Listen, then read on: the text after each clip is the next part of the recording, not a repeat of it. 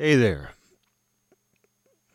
And I bet if you listen through all the episodes of this show of Night School, it's probably just awful how similar the beginning of each episode is. Hey there, welcome to Night School. Hey there, welcome. I bet if you were to cycle through it, it's just me saying that. Almost identical intros to every show, but that's kind of how it goes. I was watching, I don't know what it was. It was somebody I kind of pay attention to, was on somebody's YouTube show being interviewed, and the guy doing the interviewing was, I don't know who he was. He had long hair and glasses and guitars all over the place, but the guy he was interviewing wasn't a musician, so I don't know who he was. If this guy he's probably like some music producer I've never heard of. Who knows? But I started watching the beginning, and the guy's intro, he was like, hey, hey, hey. And I was like, is that what I'm like? I had this moment where just the way the guy did his intro, I was just like, is that what listening to my show is like? It was this very zany, hey, hey, hey, well, welcome to the show. I don't even know what he said, but it was just that sort of thing. And I immediately thought about myself in just this, I wouldn't say out of narcissism, I was afraid. I was afraid that that's what I sound like to somebody. But I realized I hit 300 episodes. I didn't realize that was the 300th episode until I was uploading it. And you know what? It doesn't matter. It doesn't even make a difference at this point. To me, this is like a daily radio show. While it's not every day necessarily, I kind of think of this show like any kind of morning radio talk show, except it's on whenever you want it to be on. But that's how I kind of see it. I'm not one of these people who thinks like, oh, I'm going to do my weekly podcast. I'm going to upload it on Saturday night. Hey, hey, hey. It's Saturday night. And then the thing about those shows, the thing that I don't like about, it's not that I don't like it, but the thing that kind of takes me out of those shows is that they're often even just a few days out of date. And I feel like podcasts need to be as current as possible. Like, even if it's not about current events, like I did a couple nights ago. But even if it's not just about current events, I feel like when you notice, like when you're listening to a show and you realize that it's even like a few days or a week or 2 weeks, some of them you'll be listening to them and they'll be talking about a major event that happened a month ago or weeks ago. And it immediately takes you out. It's almost like it's out of sync. It's almost like when you hear a sound that's out of sync, or like when you're talking to somebody through like an online service, and there's a delay. There's a delay in, like, they hear you and there's a little bit of a delay in their response. It's almost a similar feeling you get when you're listening to a show and you realize that it was pre-recorded days, weeks, a month ago. Something about that. Sometimes, of course, like, it doesn't matter in the long run. If it's a good show, it's a good show. If it's a good episode, it's a good episode. But it's important for me with this show to put these up as soon as possible. Every once in a while, if it's really late, maybe I'll wait until the morning. But I think of this show as more like a morning radio talk show. And for that reason, who cares how many number? I should have never started numbering Night School episodes. Hey, hey, hey. No, but I never should have started numbering Night School. Does Rush Limbaugh, did he number his episodes? I don't think so. Maybe he did. I have no idea. I have no idea if Rush Limbaugh numbered his episodes. He was just a daily radio talk show host. Did Rush Limbaugh number his episodes? This is the 1000th Rush Limbaugh episode. This is the 100,000th Rush Limbaugh. I didn't even know he died. I found out he died like days later because, like liberal friends of mine were talking about it, like saying, roast in heck, Rush. It's funny, though, when I started this show, what I said is I wanted this show to be Rush Limbaugh meets Wolfman Jack. I said that publicly. I think I made a Facebook post when I first announced this show, and I said I want this show to be Rush Limbaugh meets Wolfman Jack.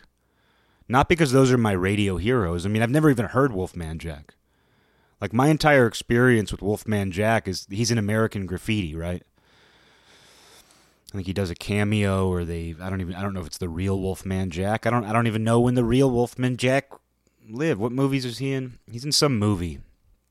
I want to say it's American Graffiti, but I'm thinking he might have been dead by then too. So I don't even know. I don't even know what I'm talking about.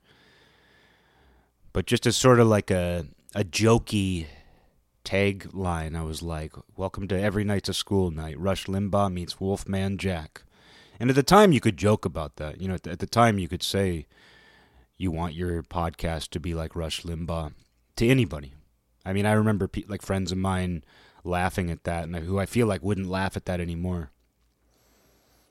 Rush Limbaugh has poisoned people.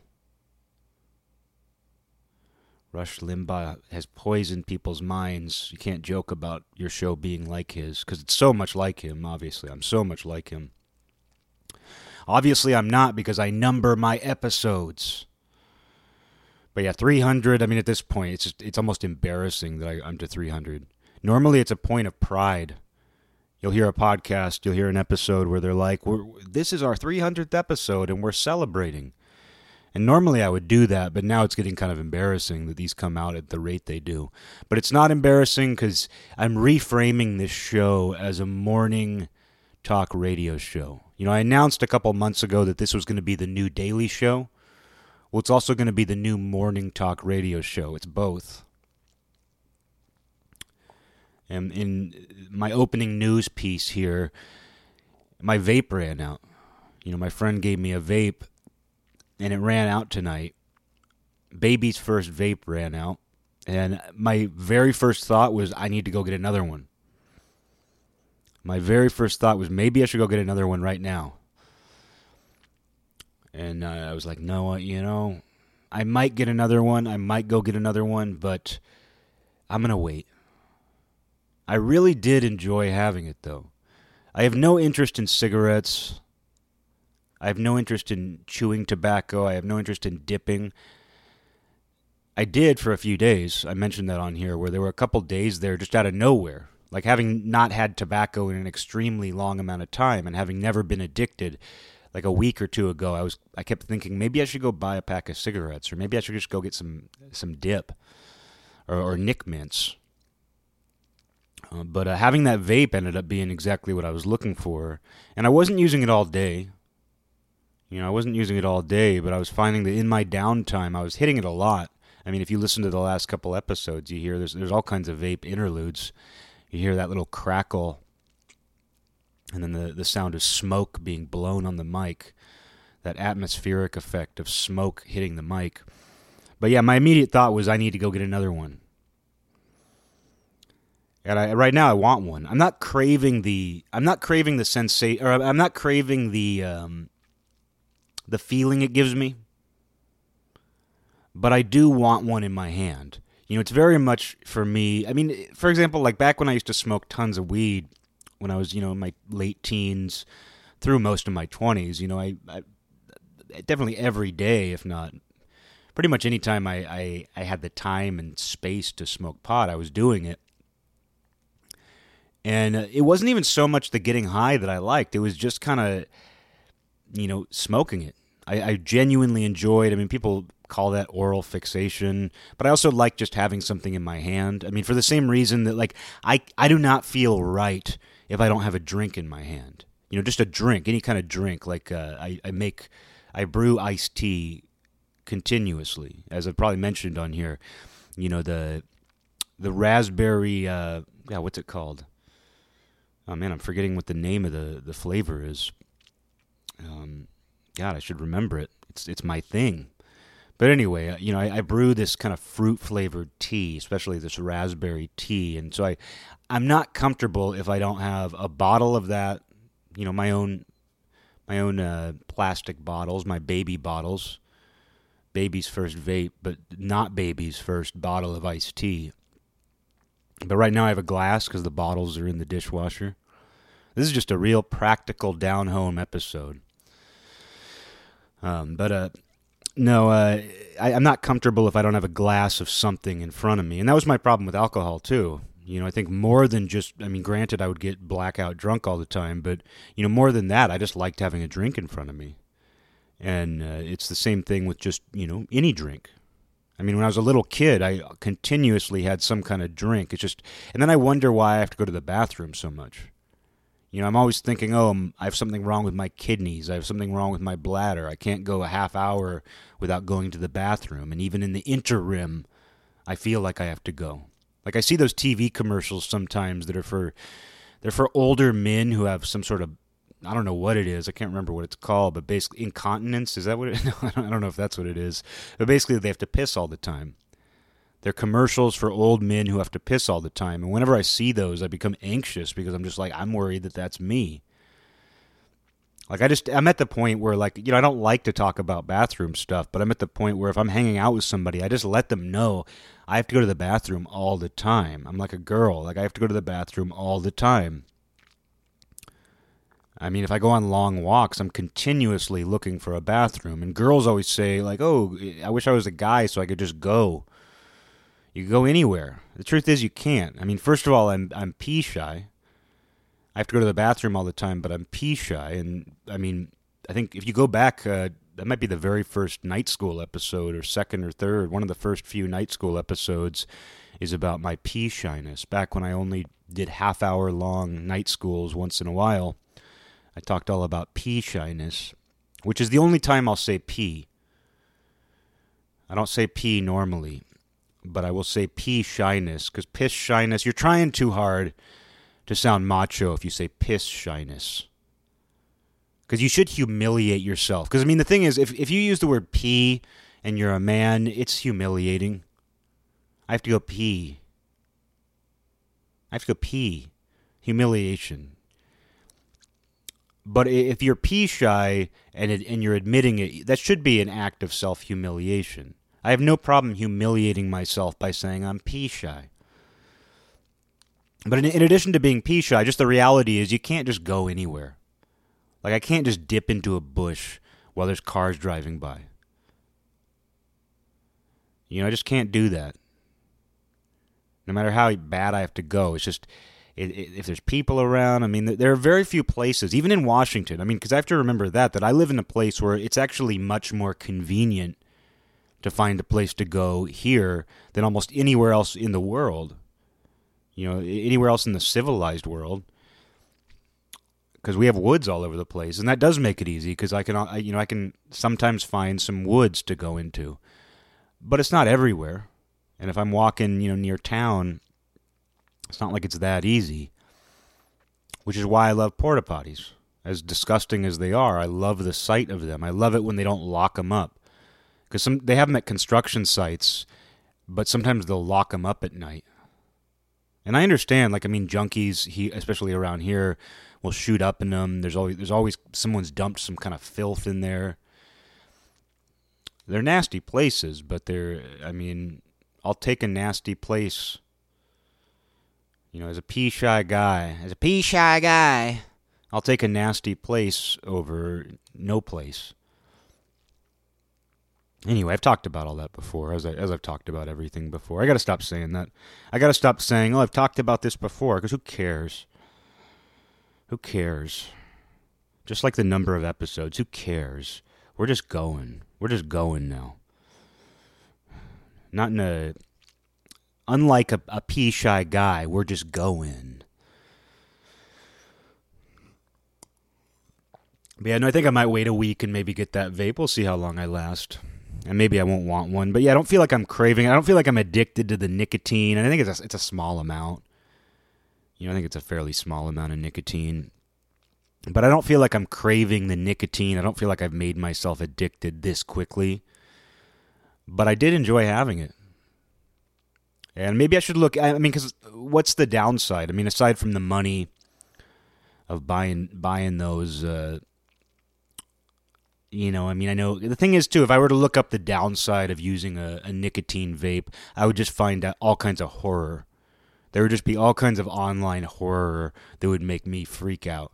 And I already have lung issues. I already have esophagus issues. Is the best thing for me to be vaping nicotine? I don't know. Probably not. Definitely not. But the truth is, I want it. And it seems relatively harmless to me at this moment.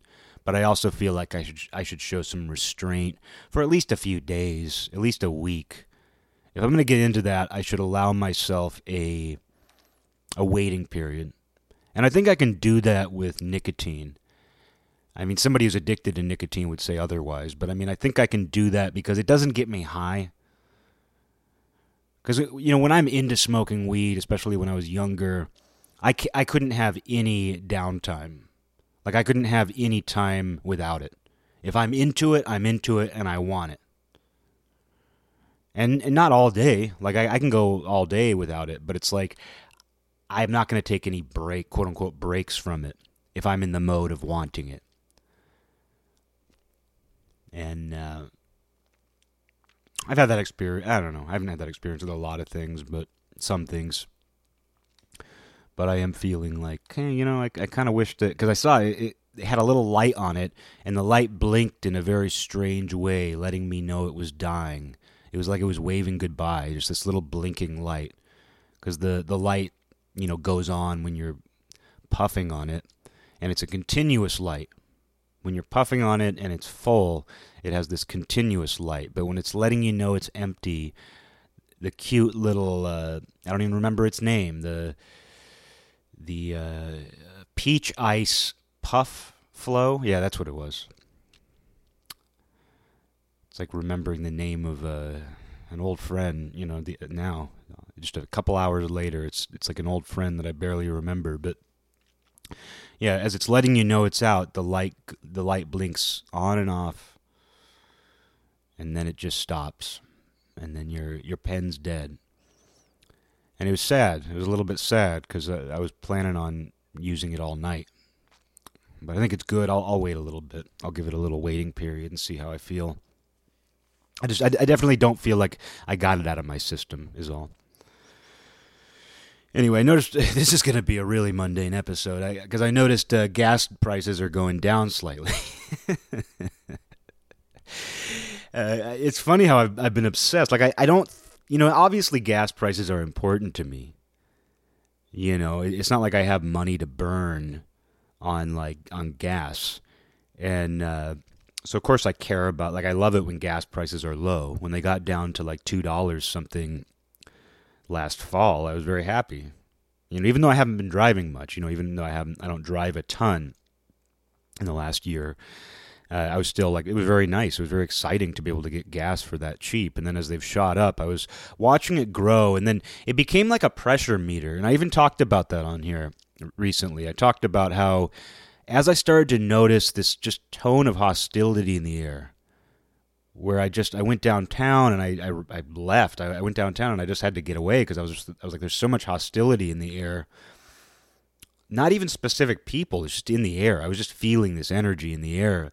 And then I was noticing, as I started to feel this hostility in the air, I was noticing gas prices going up. And not that I think there's an actual correlation, although not that there's not, too. Because people having to pay more. I mean, that's one of those things that will piss everybody off. Everybody who drives a car, their day is made a little bit worse when they know they have to get gas and they see that gas prices are going up. So it's one of those things that does add to the overall dissatisfaction of life that people experience. When you see that gas prices have gone up like almost $1, I think, and so I live right next to a gas station, not right next to it, but down the street. And so like every time I go by this I live next to a gas station. I don't. I'm lying. Don't believe me if I ever say that again, because I'm lying. I don't live next to a gas station. I live down the street from a gas station. And you have to make a couple turns and then go down a street if you really want the details. But I've been going by it a lot, and I've been seeing it go up. And I've been feeling like more hostility in the air. And it's almost like a meter. It's almost like a gauge. It's almost like in my mind, the gas prices became a meter for determining how hostile everything is. And then sure enough, like right when I kind of started thinking that way is when these shootings happen, which I won't talk about again. Seems like people are already done talking about them, so why should I talk about them, right? As that happened, and then now I've noticed them gradually going down. I've noticed that since those two shootings happened, like the first shooting happened, and I noticed that gas went down a cent. I've gotten crazy. I was never somebody who paid attention to this. Yeah, I can tell if gas has gone up or down, but I was never somebody who was like, did you know gas went down a cent? Did you know gas went down a cent? I've never been somebody who pays attention to like gas going down by a cent or looking at the gas prices every day like a freak. I've never been that person, but I am that person now. But I noticed after the first shooting, gas prices went down a cent. And then when the next shooting happened, I noticed that they went down like 3 cents. Like 3 cents. And in my mind, it's because it's like the pressure built and boiled over the top. Like hostility boiled over the top into this violence. And then gas prices went down. The meter went down. And so I feel like, while I don't want to get psychotic about this, if I start to see gas prices going up again, I might worry that things are boiling over again and something might happen. Although what's so strange about that violence, these highly publicized violent events, is like there's so much violence that goes on normally and isn't really reported in the news. Like there's a lot of shootings in cities where like one person dies and several people get hit. It's strange how that doesn't get reported, and you can read into why or why not, but there is a lot more violence than makes the headline news. So it's not that. So it's like choosing these particular events to be like, the tension boiled over into these violent events, when in reality there's violence going on all the time, and it has nothing to do with gas prices. There's no correlation. I'm just insane. No, I feel like there is some weird correlation. I feel like the gas prices are a meter. I feel like they are a gauge. They're a gauge of some kind. But anyway, enough about gas prices. I was thinking about something like, it's funny, like, because I talk on the show a lot about when I'm having a down period, how I refer to that as catabasis. That sort of, if not voluntary, at least in a self-aware descent into the abyss. And I don't think in terms of depression. I've decided not to think. It's not even that I've decided. I just feel like what's natural to me is to not think in terms of these psychological words, these psychological diagnoses. Like instead of thinking about a depression, I think it's more helpful to refer to it as catabasis. Not that catabasis and depression are interchangeable, although I think depression can fit into an idea like catabasis. I don't think it is completely synonymous. I think catabasis is something far larger and more expansive, which is why I prefer it. And I think it's sort of a self-aware descent. It doesn't mean you necessarily chose it, because honestly, I would never choose. Well, it's nice to have down moments. It's nice to have low energy times where you do just rest, because I'm someone who doesn't rest much. But it's nice to have moments where you do rest, periods where you do rest. But I don't think I would ever choose to have a downtime where I feel down. But when you do, I think it's good to kind of frame it in a way that is helpful or necessary, which to me has become, over the last few years, when I recognize myself feeling that way, I say, I'm entering catabasis, which you can look that up. Look up catabasis. And interestingly, catabasis, it not just refers to kind of a descent into the underworld or the abyss, sometimes with the intent of retrieving something. I'd have to look up. I don't know if it's used in Greek mythology. I don't know what the origin of the idea is, but it shows up in mythology and spirituality. I think it's a versatile idea. I think it can fit. Which is why I would never say that it's synonymous with depression or any particular emotional state. I think it's pretty expansive, but I'm not sure if it's always associated with retrieving something or a specific goal, but the idea always involves some sort of descent into the abyss, into the underworld. And then the opposite of catabasis is anabasis, which is the ascent. And I think every time you find yourself going into a catabasis, you have to look for the opportunity to start ascending, which is the anabasis. You got to have both. You got to balance out the catabasis with the anabasis. And the reality of going through an anabasis is you also know there will eventually be a catabasis, even if it just means being low energy. You know, it might not necessarily be a down emotional period. It might not necessarily be a bad time. And in fact, if you start thinking of it in terms of catabasis, I find that you kind of dissociate from words like bad or sad or other words that make you feel gloomy or doomy. Sad, bad, gloomy, doomy. You know, you start to kind of dissociate from those sorts of sensations and see it as part of something larger. Because that's, I think, the idea, is that you do see it as something larger because you see it as a process. And it's funny because you don't think of a process as large because you're usually in it. You're usually, like, a process is something where you're focused on an individual step or an individual moment in that process. And you tend to think of the end result as the big thing.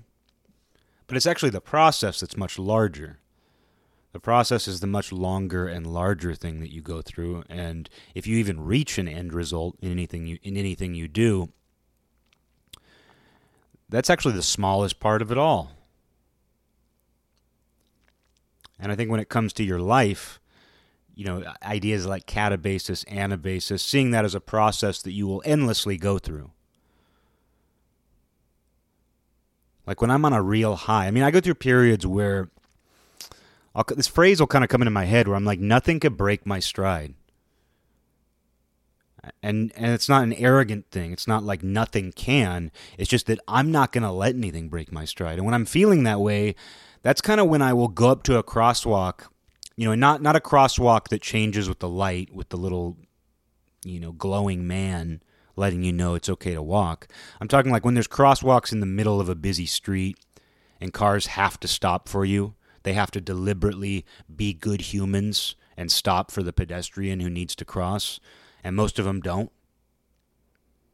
But in those situations, if I'm kind of if I'm kind of ascending, or I've ascended and I'm on kind of a plateau, I have a lot of momentum, I'm feeling like nothing can break my stride, I will just walk right out into the crosswalk, and not in a suicidal, stupid way, but I will make very deliberate eye contact with drivers, and I will walk out there to let them know I'm walking.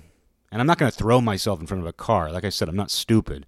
But it's like I will make the steps out there. I will make bold steps, bold, confident steps out into that crosswalk, and I will look the drivers right in the eye and communicate to them, I'm walking. I know you think that you're bigger. I know you think right now might is right because you're in a big armored thing. Whatever that is, whatever you think your car is, you think it's an extension of your body because it feels like it, because you're unconsciously moving this big thing. It feels like it's you. You're so used to driving it. And because you think that thing's you, you're going to be way more audacious than you would ever be if you and I were just on the street together. And so you're not going to stop for me.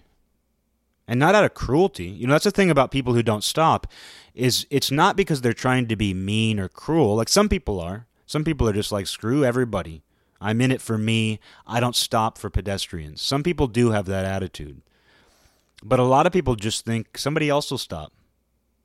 Somebody else will let them through. Oh, I want to get where I'm going. I don't want to stop. Maybe they don't even think about it. You know, some people don't see you. I mean, that happens to me. I'll be driving along and I don't see that there's a pedestrian waiting to cross until it's cutting it very close. I don't want to slam on my brakes. I always feel bad. But, you know, it's not like I expect everybody to stop always or everybody to see you. But most people do see you. And they don't stop. But, yeah, when I'm in that mindset, though, I will just step out there. Not because I'm such a tough guy. Oh, yeah, if a car tries to crash into me right now, it's going to crumple. They call me the car crumpler. Because if I walk out into a crosswalk when I'm feeling good, I crumple cars that try to hit me. No, of course not. but I will just kind of communicate to them. But, it's like, you tend to assert yourself more when you're feeling that way. Whereas when you're in a catabasis, I think sometimes you just kind of go, it's not even passivity. It's not even being passive. It's just kind of like choosing your battles in that moment. Like when you're already in the underworld, when you've entered the abyss, knowing it's temporary too, it's like you don't want to tangle with ghouls. You don't want to waste your time tangling with every little thing that comes up. So it's like, you know what, I'm not going to assert myself and boldly walk through the crosswalk. I mean, first of all, because I'm not, I don't, my shoulders aren't as high. My chin isn't as high. Not that I'm feeling down emotionally, but just like I'm a little lost in my thoughts.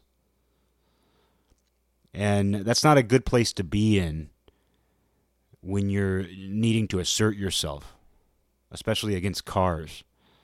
I don't know why this is a weird example. I was thinking about it earlier, though, just how like people won't stop for you. And that's such a common, as a pedestrian, as someone who walks a lot, it's interesting that people just don't stop. And sometimes you can tell you really piss them off when you assert yourself, even though you have the full right to do it.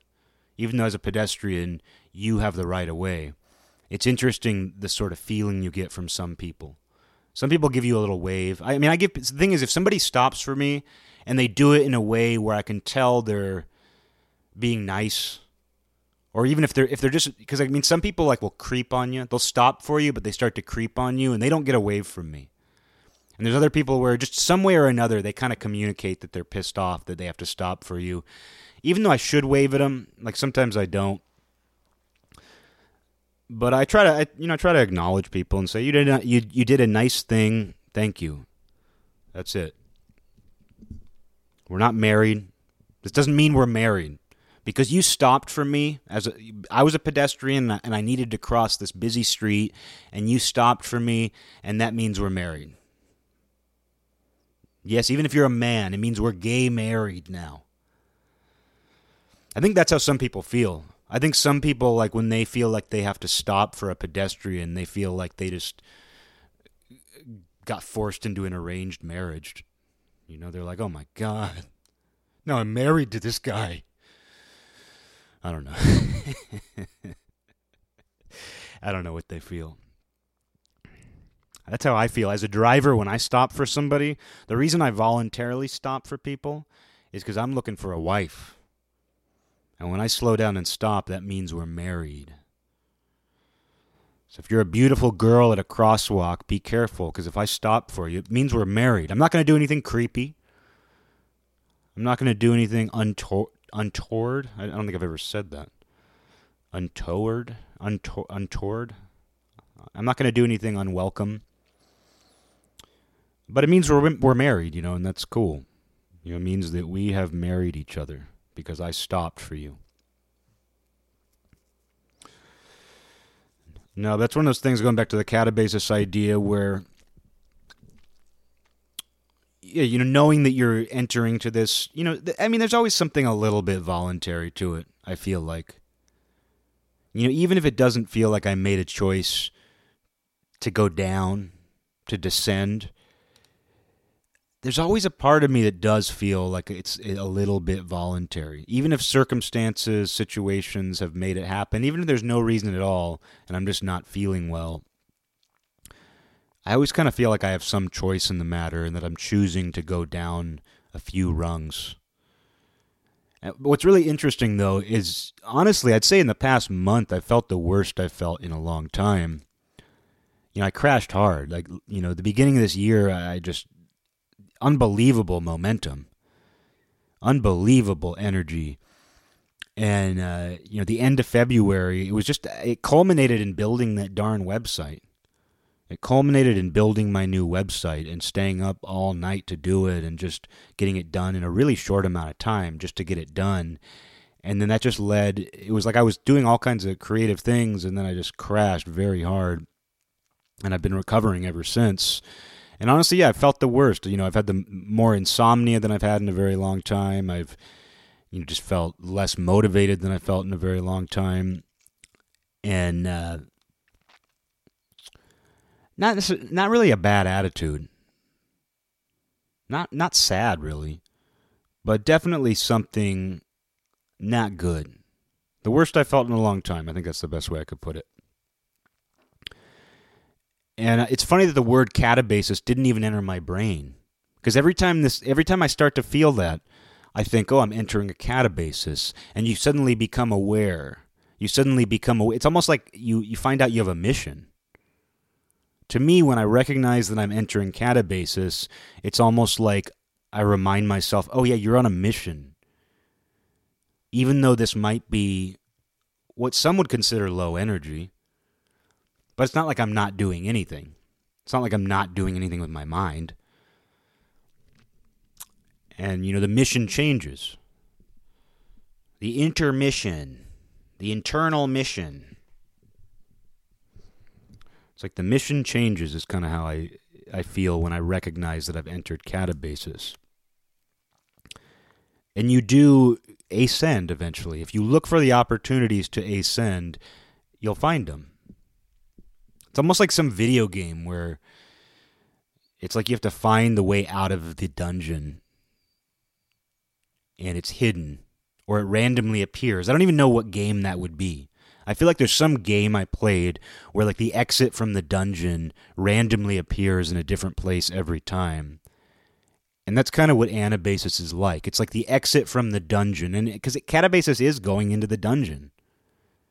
And I mean, that's another example from RPGs of how old RPGs are like life, where I never enjoyed going into dungeons. Like, my favorite part about old Super Nintendo RPGs, PlayStation RPGs, was exploring the world, going to villages, but the dungeons were necessary. And it's not that I didn't enjoy the way they looked. It's not like they weren't cool, because, I mean, there's always something cool, pivotal that happens in the story when you enter a dungeon. They're necessary. And that's what I realized as a kid, where I would rent RPGs. Like the first time I played Final Fantasy II, later known as 5, I guess originally known as 5, and then it was called 2 here for Americans. But the first Final Fantasy they made for Super Nintendo, I rented that, and I was playing other people's saves, and other people had already practically beaten the game, so I was able to explore the entire world in the airship and visit all the little villages, and I was this little kid. I was like 7 years old, and I was just like, what is this game? It looks like Zelda. It looks like Legend of Zelda, but there's more characters, and it's more colorful, and you can go to all these villages and fly around, and there's castles and just different things. And I enjoyed doing that, and I would do that. Like I think there were a couple of weekends where I just rented that game, and I just went to random towns and talked to the villagers. But somebody else had already completed the entire story, so I didn't even know what the villagers were talking about when they would say, like, "Thank you for saving us. Thank you for saving us." I didn't even know what the villagers were talking about when they said, "Thank you for curing my pea shyness." Well, I'm surprised that's not in an RPG. Like, you have to cure some boy's pea shyness somehow. Oh, God. How do you do that? How do you do that without being an audiophile? How do you cure a young boy's pea shyness for him without being an audiophile? I don't know. Without having to permanently go door to door letting your neighbors know that an audiophile has moved into the neighborhood. How'd you get arrested for audiophilia? I cured a little boy of his pea shine. That's horrible. Horrible joke.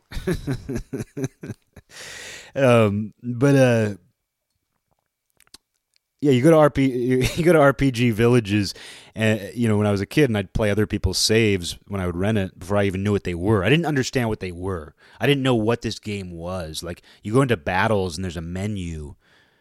It's not like you're going up to people swinging a sword at them. It's like, it's very, while there is a visual element, it's like it was very abstract. Like the idea of battles, random battles, they were all very abstract. Like they just happen when you're walking around the world. You don't see the monsters approach.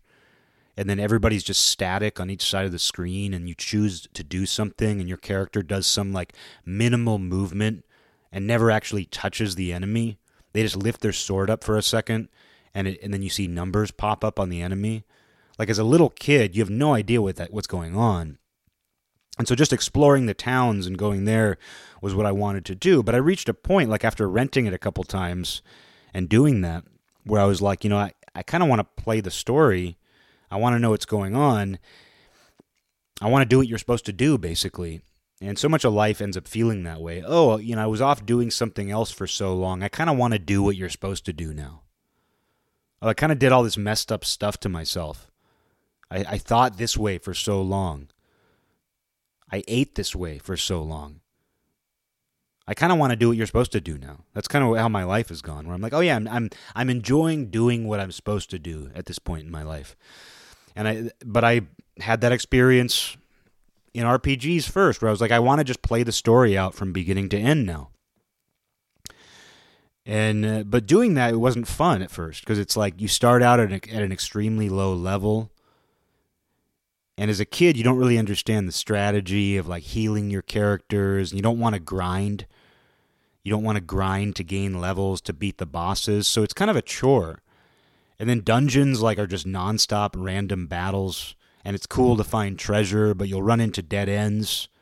And so you'll have to retrace your steps. And there's more random battles. And then you fight a boss that's hard.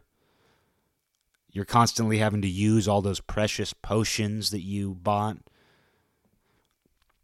So it's not that fun. It's not that fun to have to just grind your way through a dungeon, but it's necessary. And then usually the reward for getting through a dungeon is one, some sort of story, a story event. But the other one is getting to go to a new village. That's usually what happens when you get through a dungeon, is you get to go explore some new part of the world, of the RPG world. So there's this reward system. And I don't think of life that way. I don't think of, talking about learning to do what you're supposed to do, sort of. Eating healthier. Not poisoning yourself with, substances all the time. Thinking more positively. There's all these things that you kind of avoid because they seem cliche, and you want to, go down your own path, and the people you admire kind of encourage you to do that, maybe. I don't know, whatever it is. Your interests push you there. You gravitate in that way. Basically, you want to break the rules to figure out why the rules are valuable, but you don't want to break any rule that's so egregious that you can never recover, or that somebody else can't recover. Because it's you don't need to kill someone to find out why thou shalt not kill is one of the 10 commandments. You don't need to screw your neighbor's wife to find out why that's one of the 10 commandments. Although that's not as bad necessarily as killing somebody, although that certainly will provoke somebody to kill somebody. That's one of the oldest stories ever told. Anytime I've had a friend who's been involved with a girl who has a boyfriend or a husband, and I can't say I'm totally innocent in this regard. I'm not going to go into detail, but I've been there before. I've never cheated on a girlfriend. I've never been the cheater, but I've certainly been the other man before. And I think sometimes you have to go through that, because I'm not a guy who likes to take another man's woman at all. I mean, as I've mentioned, I've slept with very few women. And so I'm not some guy who's out there trying to steal people's wives or girlfriends, but life will present situations where it just feels right based on where you're at. And it's not. It's really not the right thing. And there's a reason why that is not just one of the 10 commandments, but the Mafia even has a rule. The Mafia, even one of their rules is, and one of the rules that they actually enforce, because the Mafia has a lot of rules they don't enforce, or that they look the other way, or enforce subjectively. But one of their most time-honored rules is that if you mess around with another member's wife, we will kill you. And they have killed guys for that many times. They've also overlooked it sometimes, but they have killed many guys over that. The Ten Commandments has that built in. And one of the things about that, one of the things about getting involved with your neighbor's wife, I've never been involved with my neighbor's wife, but the thing about the neighbor's wife is somebody very well might die. Somebody very well might die in that situation. A broken-hearted husband might kill himself. He might kill his wife. He might kill you. He might kill all three of you. And that's the oldest story in the book. That is when you break that rule, you are participating in something ancient that can go absolutely haywire in the scariest possible way. And fortunately, like the situation I was in, at one point, it didn't end up that way. I don't think anybody ever knew. And I'm not even going to talk about it because I think it's dark. It's some really dark stuff. And when I've had friends who have told me about being involved in things like that, while I don't judge them because I've been there, but I don't judge them. I'm far more judgmental of cheating on your significant other, but that's an important part of that story too, because I had a friend who told me once, "You're just as bad." Because I had tricked myself into thinking I'm not as bad because I'm not cheating. I'm single. If I'm a single man, what am I doing wrong? I just happen to be there. And I had a friend who told me, "You're just as responsible and just as bad in that situation." And when she told me that, this is just a platonic friend of mine who told me that, I said, "You are 100% right." I could not, it was just, it resonated. It hit me where I was just like, "You're 100% right. I am just as responsible." Even though I'm not betraying anybody. Because it's not like I was involved with one of my friend's girlfriends. It's not like I was involved with, anybody who was really part of my life, in any way. So it was just sort of this, well, what do I have to be guilty about? But deep down, it gave me severe anxiety. It made me paranoid. It made me feel all kinds of things that I just kind of, shut out. And it wasn't, you could say it was a catabasis, because I think that I ascended out of that situation and I learned a hell of a lot. And I think you can say a hell of a lot when you're referring to catabasis, given that it's a descent into the abyss. So you can frame a situation like that way. But just to bring it back out of this, I don't even mean to go into this stuff. Just to get it back to rules. I mean, there's a reason why that's one of the 10 Commandments. There's a reason why even the mafia tells you not to do that. If even the mafia is telling you not to do that, it's not good. And like, even, in Buddhism, you have, there's a rule in the Buddhist precepts about no sexual misconduct. And they're not talking about, oh, you have to be a monk. They're saying basically just don't sin. Don't commit a romantic or a sexual sin. And so it's all that stuff is built in, and there's many more rules, and they're all valuable. They're all valuable, but sometimes you don't know the value of them until you break them. You just have to hope that you don't break a rule so egregiously, or break a rule that's just inherently so egregious that you can never recover and never learn from it. Because it's like, if you kill somebody and you break that rule, even if you get away from it, your soul is corrupted for the rest of this lifetime. And yeah, I'm not, there's situations like self-defense, there's different things where you might have to, but it's like if you kill someone with evil intent, or any intent at all, like anything really except for self-defense, your soul is probably corrupted for the rest of this lifetime. I say probably because I don't really know. I don't know all the ins and outs of soul corruption, but I can tell you that's a big one. The Buddhists obviously have that as well. I think that's the first precept in Buddhism, is not causing harm to any living being. And then, it gets into meat, where you can even say killing a plant is murder. But, and I eat meat. So I indirectly harm living beings. But there's a reason all those things are built in. There's a reason people have found those rules. But sometimes you have to go down into the dungeon to understand those rules. Sometimes you have to go into the dark. You have to go into you have to enter a catabasis of some sort and break some rules there. But it's far better to enter a catabasis as the hero.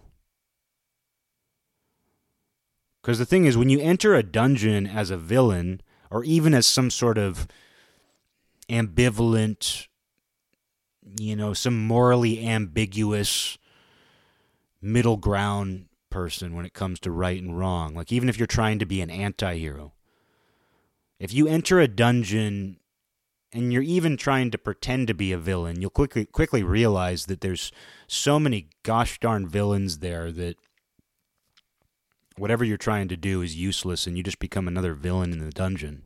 You just become another random battle for the actual hero to fight.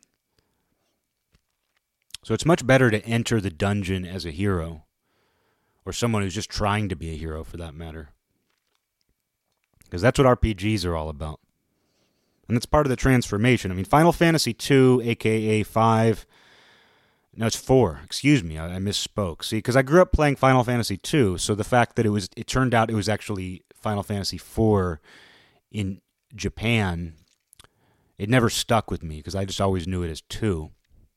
And whenever I've replayed it, I've always replayed it on an emulator. So it's still 2. Still 2. I'm just a pea-shy guy who still calls Final Fantasy 4 Final Fantasy 2. But, that game was profound to me because it's, the main character is a dark knight at the beginning, and then he becomes a paladin, and he doesn't look nearly as cool. Like, you start out where you're not really, it turns out you're in the service of a bad guy, but you think you're a hero as the Dark Knight, and you've been doing some bad things, and so it's this, it's the Jungian shadow. I mean, the Jungian shadow relates closely to all of this, of course. It's not like he invented the idea. He just had a really amazing way of describing it. And but in Final Fantasy II, it's like you start out as the Dark Knight. You're doing some kind of morally wrong things. You're kind of a morally ambiguous character, and you look really cool. I mean, the way you start out in that game is amazing. The way Cecil, the main character, looks amazing. And then you transform into a paladin. You have to fight yourself. There's a part where you have to climb this mountain and go in a cave, and you fight yourself. You fight an exact image of yourself. And then you transform into a paladin, and you look silly. Like when he becomes a paladin, his hair is like light purple. It's like whitish purple, and he's in these flowing, kind of like light yellow tan sort of clothes with a white cape. I can't remember exactly what he's even wearing, but he's got a headband with a crystal in the middle. I don't even know. I mean, the little pixelated character, you can't even tell what he is, and his portrait in the menu looks different than his little pixelated character. So you can't even really tell what's going on. You can just tell that this really cool Dark Knight, with almost you can't see his face. He just has slits where his eyes are, and I think there's horns on his helmet, something like that. He's in cool armor. Totally inhuman. Just this inhuman Dark Knight. Perfect anti-hero. And then he transforms into this really silly-looking character that you don't even know what's going on, but it's light purple hair, yellow, white clothes, whatever he's wearing, crystals. But he's more powerful. He's a more effective character. He becomes much more of a hero. And as a kid, I didn't like that transformation as much. But I replayed that game in 2018, and I liked it a lot more. And that's just how life becomes cheesy, whether you like it or not. That's why you end up liking the story. You like the rules more, in some ways. But, just Final Fantasy was like realizing that, like, oh, I've got to actually play through the game the way you're meant to play through it in order to actually get the most out of the game and the story. And life is that process. So it's like life just mirrors RPGs. Are we living in an RPG? That's my form of the whole stupid simulation. Are we living in a simulation? Are we living in a simulation? Are we living in a simulation? No, we're living in an RPG, dude. Because that's my point of reference. We're living in a Japanese role-playing game, dude. You ever think that life is like a Japanese role-playing game? You ever think that life is like a Japanese role-playing game? You ever think life is like... trying to get that accent down. You ever think life is like a Japanese role-playing game? Stupid, just annoying. This is me. I'm turning into the hey, welcome to my... I'm turning into that guy. I am that guy. No, but, it's one of those things where you have to break some rules to find out the value of rules, but you can't break all the rules, and there are some rules that you really can't break. So you have to be careful, and that's kind of the first part of the adventure of life, is I broke a lot of rules growing up. I didn't get in the most trouble.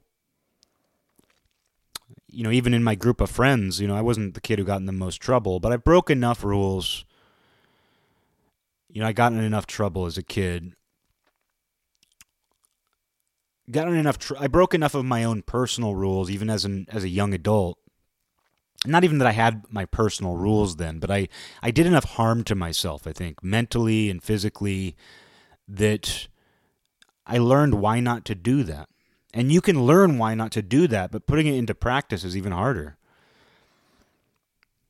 And here I am wanting to buy a vape.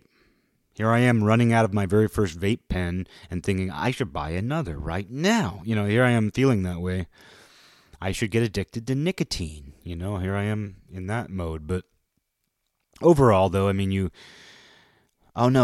to buy nicotine. I'm going to buy a vape pen because it's part of my catabasis. Because that's the thing to be careful for, is you can easily justify making poor decisions by saying, oh, it's part of my catabasic process. You can easily be a jerk off and be like, oh, I can justify doing anything because it's all part of me figuring out, I have to do, that guy, the school night guy, the schoolboy, he says that I have to descend into the underworld and break rules to find the value of rules. That's what, when Ted Bundy defended himself in court, he said, I was just going through catabasis. I had to break some rules and kill tons of people just to learn the value of human life. I mean, that's sort of the story of war. I mean, you've heard that from people who have been to war, where it's like young men who went to war have written about how they learned the value of human life by going to war and taking human life. But not everybody needs to do that to understand the value of life. Not everybody needs to justify horrible things. Oh, I was just exploring myself. I was just going into a catabasis. Oh, I bought a vape pen because I was going through a catabasis, and I just, I was exploring that. I don't think buying a vape pen is that bad, and I might do it. I might. But, I can't be permanently doing that. So we'll see. But yeah, it's easy to justify things to yourself. But that said, it's extremely helpful to recognize when you're entering catabasis. And I ain't a psychologist. I ain't your psychologist. If you're having real trouble, go to your psychologist. Go to somebody else. Go to somebody else. But, I know it's helpful for me. And I know, the same way that, like, I would never tell somebody to listen to me about how to quit drinking, because I would tell you, immediately go to a bar and don't drink. Get your friend to invite you to her, get your bartender friend to make you her +1 at her bar's holiday Christmas party, where the bar is going to be closed and everybody there is going to be getting shit-faced on high-quality hard alcohol, which is your favorite thing in the world, and don't drink and be the designated driver. That's what I would tell somebody. That's why you don't listen to me about how to quit drinking, because I'll tell you to literally stick your nose in it. Because that's what worked for me, and I'm not arrogant about it. I'm never arrogant about drinking, because at any point I could suddenly feel the temptation. I haven't, but I could, and I know that. But the reason why I don't tell people to listen to me is because that would be my advice, because that's what I did. You don't go to me if you want like AA type advice, which I think is extremely good and helpful, especially for somebody who doesn't know how to start. Or doesn't know how to stop, doesn't know how to initially stop drinking. Like having that kind of support network and that kind of time-honored advice is no doubt helpful. Except, my approach, I preach what I need, and what I had to do was I had to be just surrounded by it 2 weeks after I made the decision to quit. I had to go to an event. I mean, I agreed to go before I think I even quit drinking, or somewhere around there. But I wasn't going to bail on my friend. She wanted me to be her plus one. I didn't even tell her I'd quit drinking because I didn't want her to not invite me. I didn't want her to feel weird in advance. But when I showed up and just said, "Oh, I'm not drinking. Not drinking," I just didn't. And, it wasn't as fun as it could have been if I was drunk. But it was also glorious. And I think it also started me on the path I'm on, to staying on the path I'm on. So I would say the same thing with, this other stuff where, if somebody is experiencing what they think is depression, it may not work for you just to be like, "Oh, I'm entering a catabasis," which is a mythological descent into the abyss that may or may not have a mission or goal. But either way, I'm going to be looking for the randomly appearing exit to get out of the dungeon when it appears. And that might be tomorrow, that might be a month from now. I don't know that that's helpful to somebody who has clinical depression. But I don't even know what clinical depression is, because that's a placeholder word to me. That's a placeholder world to me. And so I would say, if it's helpful, it's helpful, but I would never say that this isn't even a disclaimer. I'm just saying that the reality is that I don't know if that's helpful to somebody. And I wouldn't want somebody to bank on what works for me. This isn't me giving advice either. I'm just saying that the last month has been probably the worst I've felt in years. And I've realized too, because I'm not to say I've been complaining to people, but I have occasionally expressed some of my woes to friends. And I've had to realize they have their own woes too, and some of them are worse than mine. In some cases, they're a lot worse. And not that I haven't been self-conscious, not that I haven't been aware of that, not that I haven't been aware of their woes, because I actually listen to their woes a lot, and I genuinely appreciate that. I genuinely appreciate that there are human beings in this world who want to share their woes with me, not put their woes on me, but to share them with me.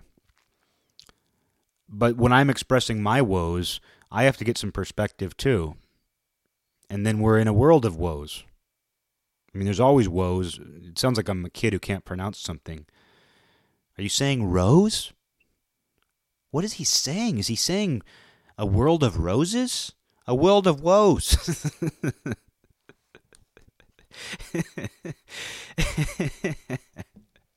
A world of rose. A world. I can't even say it now. I can't even take myself seriously. A world of woes. A world of woes. That'd be a good thing to start doing, just to immediately develop a speech impediment where I can't say my R's. Just now be like, world of woes. World of rose. I don't even know what that would be. I don't even know what the world of rose is. But it's just something like we're in a world of woes. Like everybody's gone through winter. Everybody's been more isolated. Everybody's been going through something. So it's just something for me to be aware of. It's like, not that I think it's good that I can express my woes to people. It's good that I can express my rose to people. Expressing my rose. What are you talking about? But it's something to be aware of too. It's something I like to keep in check because I'm not someone who typically expresses my woes. I'm not somebody who typically expresses my rose. I have to move on from that. We're an hour in. It's long enough. I don't need to make this an hour and a half. We're all in a world of rose. That's ROSE, not ROWS. That's ROSE. ROES, rose woes. Oh, you're experiencing the rose woes? Hey. Welcome to the world of Rose. This is actually goodbye. Goodbye from the world of Rose. If you got to enter the dungeon, do it. Call it what you need to call it. Call it the dungeon. Call it Catabasis. Call it the Abyss. Call it the big D, the capital D, depression. Whatever you need to call it that. But also look for that ladder that randomly appears in different parts of the dungeon that lets you get out. Or maybe it is like an RPG, and sometimes in a treasure chest you find what's called like the magic rope, which gets you out of the dungeon no matter where you're at. If you find the magic rope, it's an item that you can carry with you wherever you go. You don't even have to use it in this dungeon. Because that happens during Catabasis too, is you might not even, the ladder might not even come. It might not even be something that, the incline might not even be that straight up. It might just be a gradual incline. And next thing you know, you're on higher ground. You're climbing on higher ground. So you might want to save that magic rope that you found in a treasure chest. That magic rope that will get you out of the dungeon immediately. If you find that magic rope, you might want to save it. Because the reality is you could always be in a worse dungeon than the one you're in now. There's always a harder dungeon, because that's something that RPGs teach you, is there's always a harder dungeon until you beat the game. The longest, hardest dungeon with the toughest random battles, the hardest bosses, the mini-bosses that you fight to get the best weapons before you fight the final battle to beat the big boss. All that stuff. That's always the hardest. So it's like you should never assume you're in the hardest dungeon. Like even me saying the last month is the worst I've felt in a long time, I wouldn't say it's the worst I've ever felt, because it's definitely not. But I'm not going to say it's the worst I'll ever feel. I mean, absolutely not. It's absurd to say that the last month has been the worst I will ever feel, because it hasn't been that bad. So maybe I'm saving my magic rope.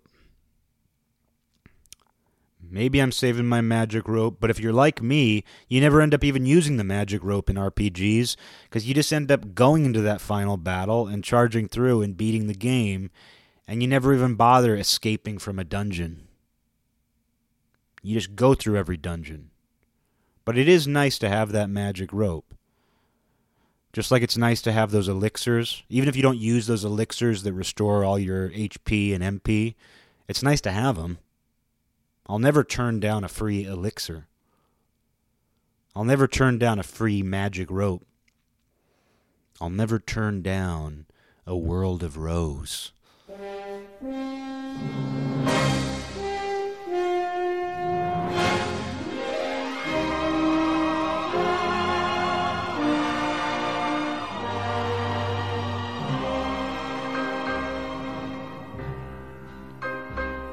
This land is mine. God gave this land to me. This brave, this golden land to me. And when the morning sun reveals her hills and plains,